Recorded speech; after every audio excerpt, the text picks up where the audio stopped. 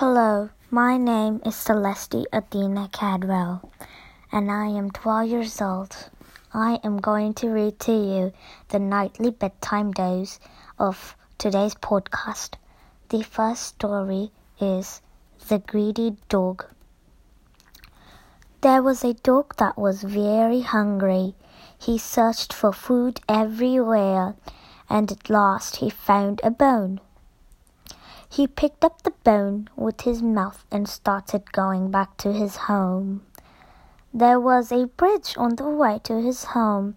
When he started crossing it, he saw his reflection in the water. The dog thought that there was another dog with a bone in the water, so he wanted to go and get that other bone too. So he started barking at his own reflection. His bone fell in water as soon as he opened his mouth, and the greedy dog lost his bone. Moral of the story: don't be greedy. Thank you for listening. And if you want more bedtime stories podcast, please listen for further instructions.